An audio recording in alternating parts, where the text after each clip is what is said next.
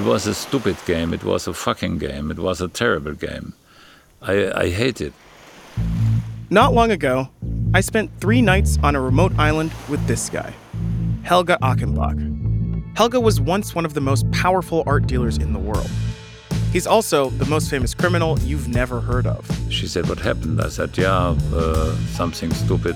They think I took too much money from Berthold. Helga was so successful at finding and selling Picassos and Warhols and Richters that he owned 7 homes and 30 classic cars. You know, he didn't want to drive 1 Bentley. He wanted to drive 5 Bentleys. And for a while, the good times rolled. When I did a party there, let's say a New Year party, we had 400 guests from all over Germany. But then, Helga ripped off the wrong person.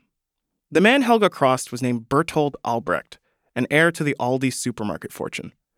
The two became unlikely friends, until they went into business together.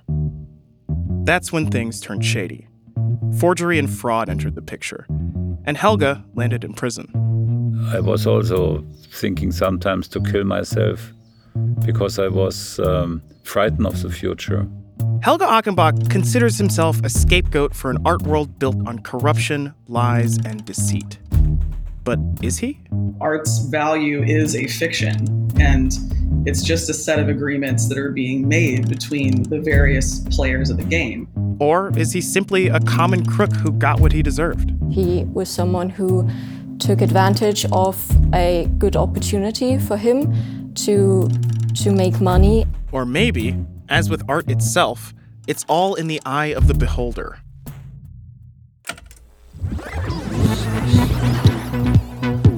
I'm Bijan Stephen, and on this season of Chameleon, I'm taking you deep inside the secretive high-end art market.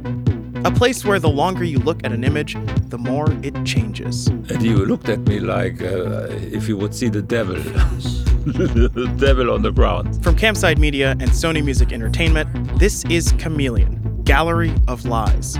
Subscribe on Apple Podcasts to start binging all episodes on September 1st. Or listen weekly starting on September 5th, wherever you get your podcasts. But honestly, this is out of record. Yeah. No. It's still recording. Still on.